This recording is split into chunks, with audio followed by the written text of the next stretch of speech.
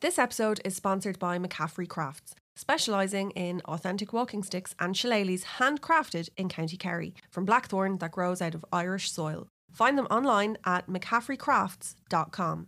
That's McCaffreycrafts.com. mccaffreycrafts.com.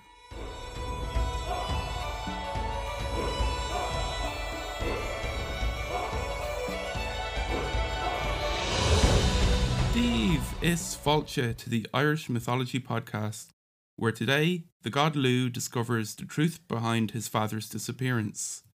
I'm Marcus O'Hishkin. And we'll have a chat about Lugh's many nicknames and what they say about his role as a deity. I'm Steffi Nihirny. Yeah, so the month of Lunasa, or August, has come and gone, and once again we're looking at the old pagan deity that the month is named for in Irish. We went into the meaning of Lugh in some depth in the last two episodes in July. We've established that he's associated with the harvest and crop cultivation as well as sovereignty. His continental forerunner, Lugus, and his Welsh counterpart, Llw, seem to have been important to shoemakers. In the last three episodes, we saw how Lugh starts a fight back against the Fomorians, a supernatural race of sea people who have been raiding and pillaging Ireland. This leads to him being granted leadership of the god people by King Nuada in the run-up to the war. But just before the battle where Lugh makes his name, his father, Cian, goes missing while trying to recruit for Lugh's army. The new war leader of the gods is determined to solve this mystery before the looming battle. In our last episode, we learned another bit of important information about Lugh. His grandfather, Balor, who's the champion of the enemy, Fomorians, tries to have him killed as a baby because of a prophecy that he would be killed by his grandson. In our adaptation of that tale, Lugh's father Cian appears to Balor in a dream to taunt him about his prophesied demise. We take the story up from there today as Lugh sets out to find what happened to his father and, in the event of his worst fears being confirmed, bring those responsible to justice. This is our adaptation of the second part of the saga, The Fate of the Children of Turin. We told the first part back in episode 18, but that and the subsequent two episodes are all linked as part of our retelling of the famous saga, The Second Battle of Moytura. So here's Steffi narrating the Judgment of Lugh. It is a sorrowful melody that the wind whistles across the great plain of Murtima. It reminds Lugh of the music he played that brought the Tuatha to tears on the day he took his place at Tara. He brings his horse to a halt by a pig farm and raises his hand. The cavalcade of warriors that rides behind him comes to a standstill. Something has brought grief upon the wind in this place, he says to Bo Jarrig, who has brought his horse up alongside Lugh's. If only it could speak, he adds. Bo Jarrig replies, perhaps the land has something to say. Lugh nods and dismounts his horse. He kneels. Then he leans forward, places his two palms flat on the ground, and closes his eyes. He whispers, O plain of Murtima, tell me, speak as if you are a friend. Tell me the terrible tragedy that brought such sorrow on the wind. Be forthright, but gentle when you give me the news of what end befell my father here. Tell me the fate of Cian, O plain of Murtima. Lugh's body shudders as tendrils of green grass wrap around his fingers. He feels the mind of the earth connect with his mind. He sees lines of bright translucent light, and then an image appears. His father, Cian, dismounting his horse and crouching behind a pig pen. 3 warriors in the distance pointing towards him. His father taking the form of a pig. The warriors searching the pen. One of them grabbing a pig, turning it on its back and wrapping his hands around its throat. The pig changing back to the shape of his father. Words exchanged, inaudible. The 3 warriors picking up stones and pelting Cian. Their faces are now visible. Brian, Uchar, Ucharba, the sons of Turin. The image fades. Lines of translucent light retreat. The earth's mind disconnects from Lou's mind. Lou opens his eyes. They are filled with tears. He gulps to hold back the sound that wants to leave his mouth and points towards his left. There. That pig pen over to the west, dig there. The riders of his battalion get down from their horses and take whatever weapons they can use to dig with. Lou sits under a nearby yew tree and stares into the distance, every so often wiping the tears from his eyes. It isn't long before Bojarig calls him over to the site of the dig. Two of the riders of the Sidhe finish cleaning the dirt off Cian's body as Lou arrives at the pig pen. He looks upon his father's wounds and bruises. The tears rush back to his eyes.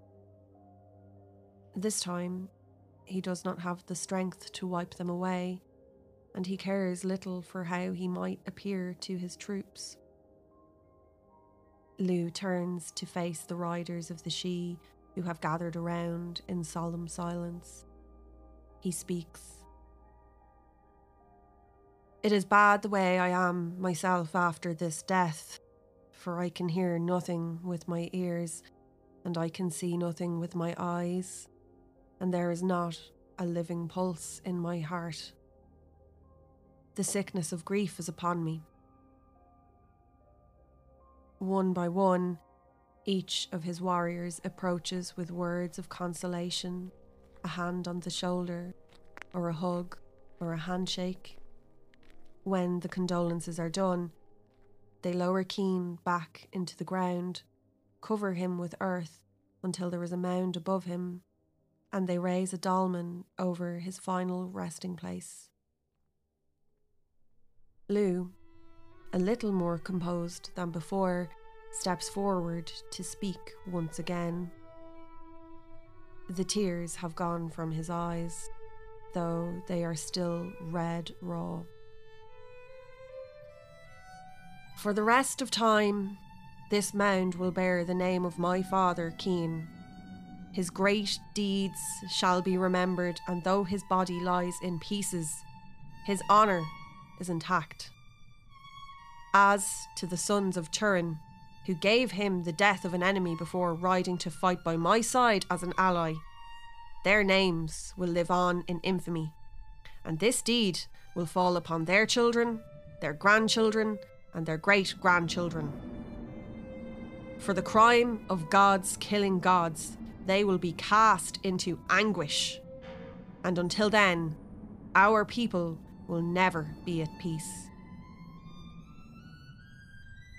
The riders of the Sidhe return to their horses to prepare for the journey back to Tara, leaving Lou in silence to stand over his father's grave.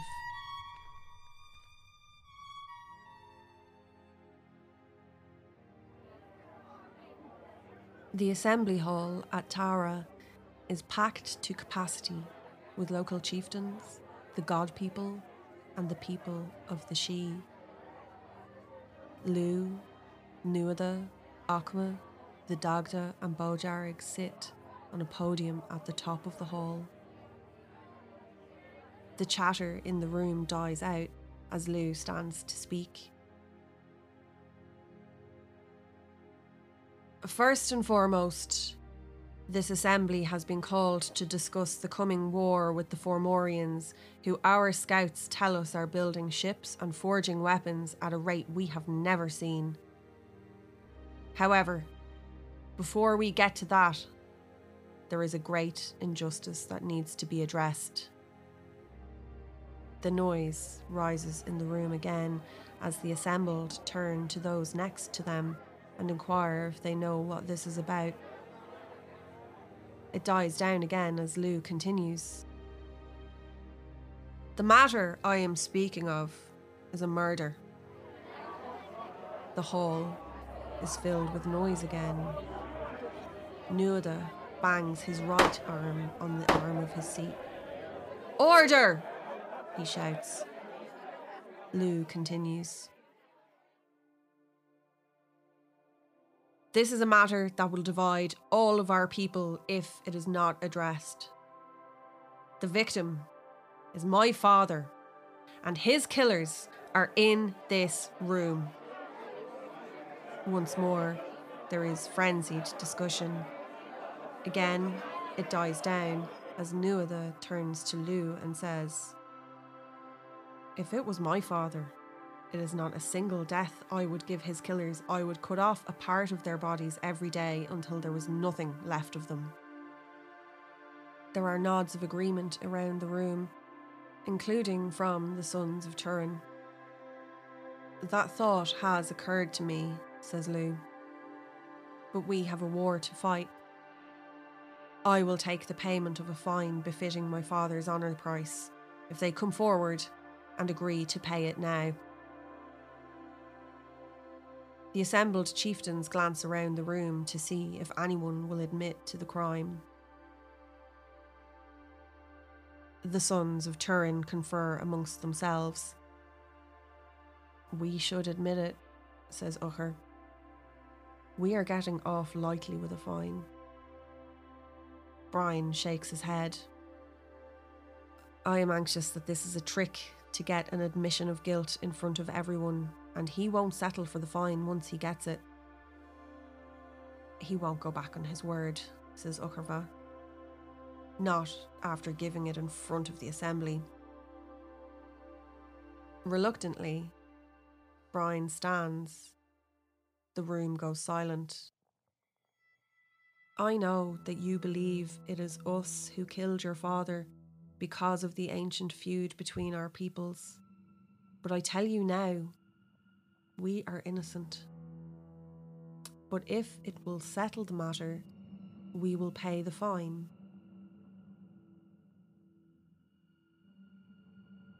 "You have not heard the compensation required yet," says Lou. "It may be too high a price for you to pay for a crime you say you did not commit." "Well, tell us what the fine is," Brian answers. "Let us decide if it is too much or not." "Very well then," says Lou. "The fine I am asking for is 3 apples, the skin of a pig, a spear, 2 horses, a chariot, 7 pigs, a dog's whelp, a cooking spit, and 3 shouts on a hill." The sons of Turin look at each other and shrug their shoulders. Brian turns back to Lou. "That seems reasonable. I give you my word in front of this assembly that we will pay the fine." Lou shakes his head. "I have an agreement drawn up. The 3 of you will sign it. Bojarig and Nuada will sign as witnesses. Come to the podium." Brian, Uther, and Ucherba can feel the eyes of every being in the room on them as they approach the podium. Bojarig presents them with the papers. When all the parties have signed, Lou turns to the sons of Turin. "Now, I have specific instructions as to the exact items I require. The 3 apples I asked of you are the 3 apples from the garden in the east of the world. They can cure any illness, and they can be eaten forever and never get smaller. The skin I require is the pig skin of Tuus, king of Greece. Water that passes through it turns into wine, and that wine can heal any wound. The spear belongs to the king of Persia. It is called the Luan. It is the deadliest spear in the world. Its head is kept steeped in a vessel of water, so it will not burn down the place where it is kept. The 7 pigs belong to Esel, king of the golden pillars, and though they are killed every night, they are found alive the next day. The whelp I want is the Fáil Innis. She belongs to the king of the cold country. All the wild beasts of the world fall down at the sight of her, and she is more beautiful than the sun. The cooking spit belongs to the women of Inishkenninne, the island of Care of the Fair Hair. And lastly, the 3 shouts must be given on the hill of Miochin in the north of Lachlan. Miochin and his sons are under bonds not to allow any shouts to be given on that hill. It was with them that my father got his learning. And even if I forgive you his death, they would not forgive you for the 3 shouts. If you get through all your other voyages before you reach them, it is my opinion they themselves will avenge him.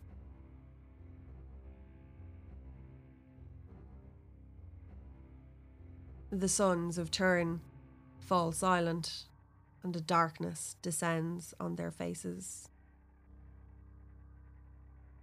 It will be hard for us to get those things without your help, Brian replies. Will you lend us your horse?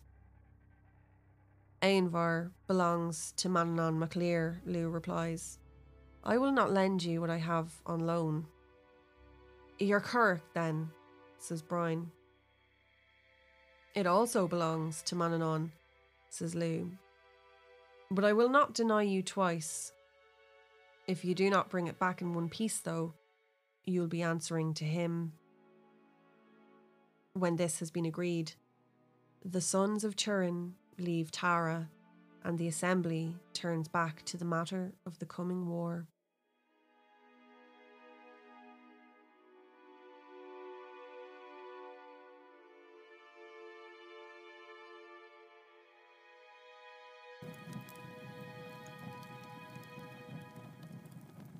Turin's aged face is like stone when his sons finish telling him of their task, and his daughter Etna weeps by his side.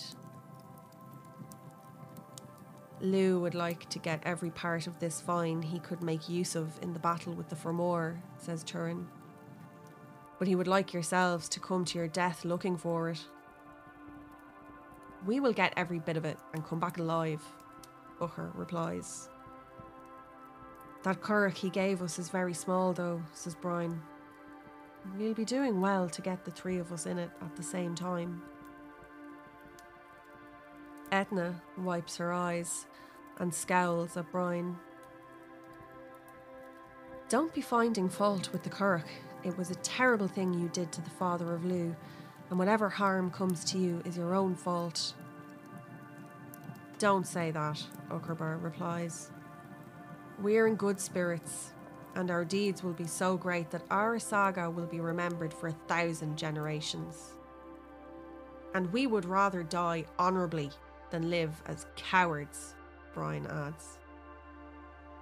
Then the sons of Turin leave the house of their father. The currach lies bottom up outside the house of Turin. Brian, Uther and Ukherbar lift it over their heads and make the way to the sea. Then the 3 push out the currach from the beautiful clear-watered coast of Ireland and begin their journey to foreign shores where their fate awaits them.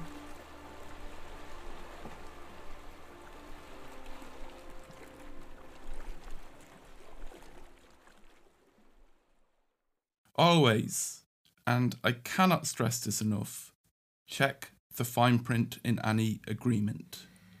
Yeah, that's a real moment of, when you download something and then everyone just automatically ticks the box without reading the terms and conditions. Yeah. Essentially is what has happened here. This is a lesson we repeatedly see characters failing to take heed of in Irish mythology.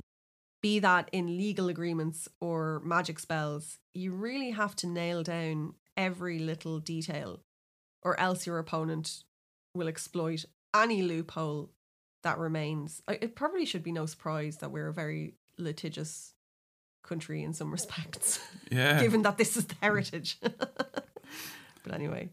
You might remember that the Dagda gets away with killing the parasitic poet Cridgeon Bale, who has been demanding the 3 best bits of his meal every night. He slips some gold coins into the food and poisons Cridgeon Bale because the gold makes those bits the best. The court then finds that he was only complying with Cridgeon Bale's demand. And then the Dagda's son Angus tricks Elkmar out of his house using wordplay.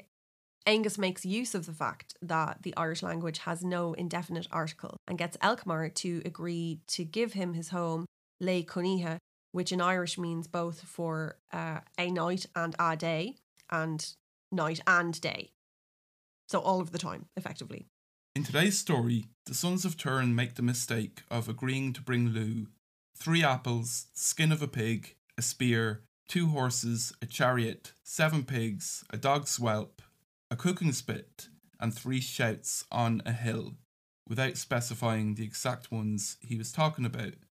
So when it turns out that he's looking for very specific items which are all difficult and dangerous to procure, it's already too late for the sons of Turin to change their minds.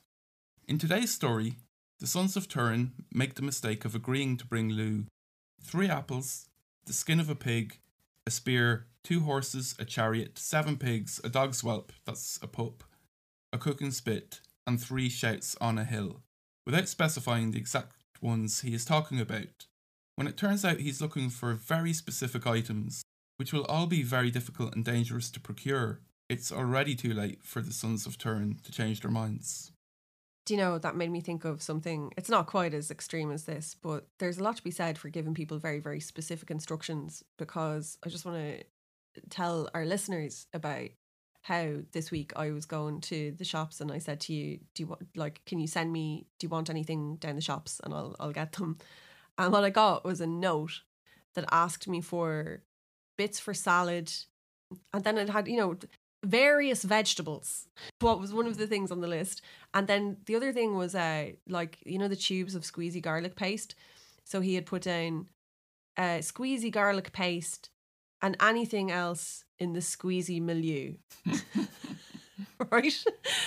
And that kind of vague instruction doesn't do anyone any favours going to the shops, least of all trying to pay a fine for, you know, murdering a god, basically. But anyway, we will come back to those items in the next episode when we see the sons of Turin on their quest.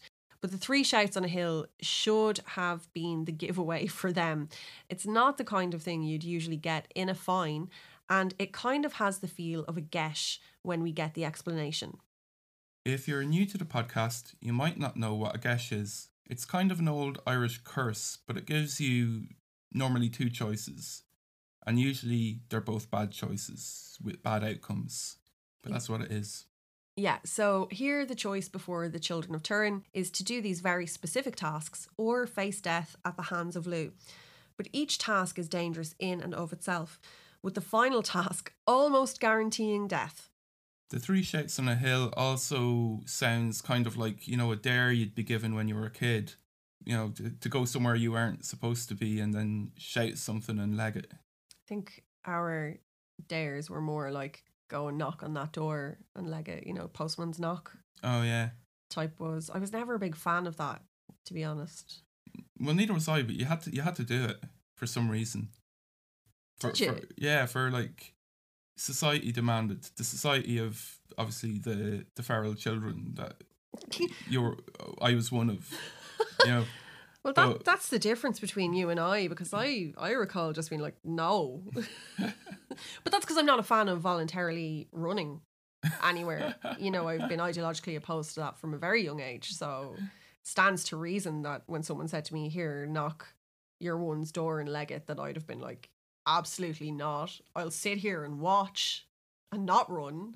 Actually, they probably all thought it was me anyway. Like I was some kind of psycho child. They'd open the door and like just see me sitting on the wall across the road laughing. It makes you, I don't know whether that's better or worse. But anyway, the sons of Turin choose to go on the quest rather than meet the death of cowards, because that way they will be remembered and immortalised in the sagas. And here we are today telling their story. The saga itself, known as Ihe Clania Turin, Oscailga, and The Fate of the Children of Turin in English, comes from 16th and 17th century manuscripts. So it's a bit later in provenance than a lot of the ones that we tell. But there are actually fragments of the story in the 11th century Book of Invasions, which shows that it has much older roots, or at least part of it does. We told the first part 3 episodes back, but it links directly into the other saga we're retelling, the Second Battle of Moytura.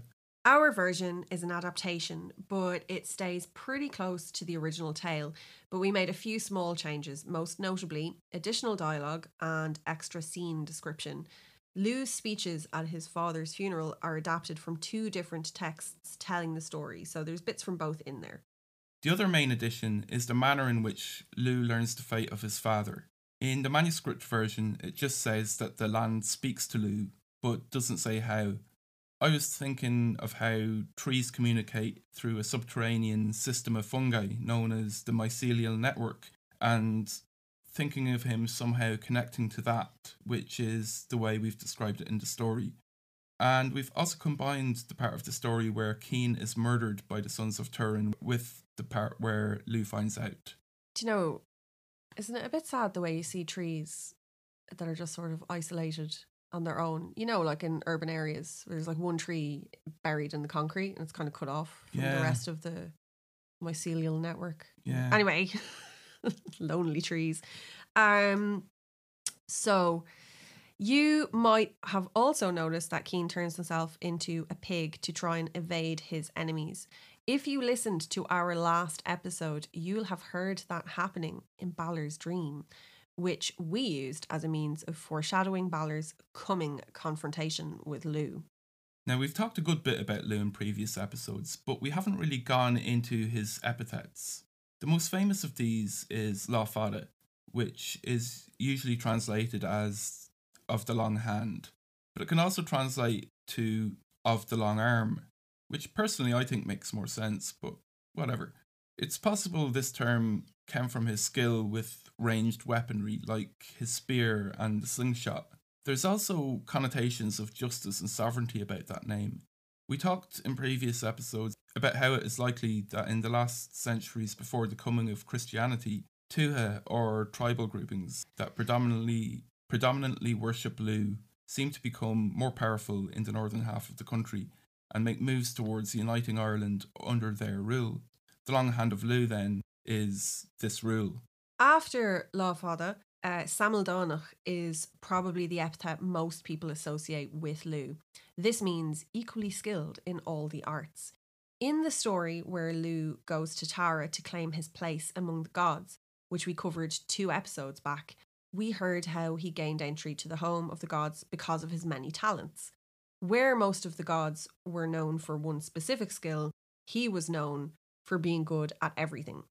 Now, the idea of a god who was good at everything was probably the first step towards a monotheistic religion based on Lugh that was scuppered by the arrival of Christianity. Big bold claim there now. Oh, you know, we are fans of big bold claims on this show. Well, I am, anyway. In the Second Battle of Moytura, when Lugh arrives at Tara, he introduces himself as Lugh Lonanshleach. This epithet is a bit of a mystery, and I have yet to see it actually translated anywhere.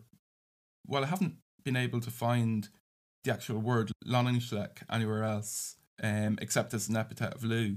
It might be related to the Old Irish word Anshleach, which means combative. Now, Lon, while not in the most up-to-date Irish dictionaries, appears in O'Donnell's 1977 Folklore Gaeilge Béarla with the translation fierceness, vehemence, eagerness, boldness, anger, irascibility. Furthermore, the Electronic Dictionary of the Irish Language, which focuses on Old and Middle Irish, has the word amlon, which is translated as not fierce or gentle. The am part of the word signifying it is the opposite of lán. So it looks like Lonnansleach means fiercely competitive. This tallies with another of his epithets, Lom Bainach, meaning fierce striker. It could be a reference to his prowess in battle, but it could also be evidence of his link with lightning in particular and weather in general. His long hand or long arm could then be looked at as a bolt of lightning, which also fits with the spear symbolism. In previous episodes, we talked about his significance as a harvest god, and control of the weather would play a big part in such a role. That is all we have time for today, but in our next episode we'll see the actual fate of the Children of Tuireann. But in the meantime, if you can't get enough Irish Mythology podcast, you might consider becoming a patron.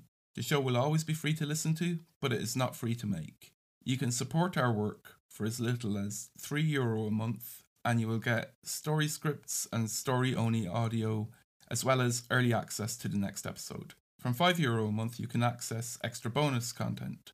But if you don't have the cash to spare right now, you can support us by sharing our episodes with family and friends on social media and by email for the older generation who still do that.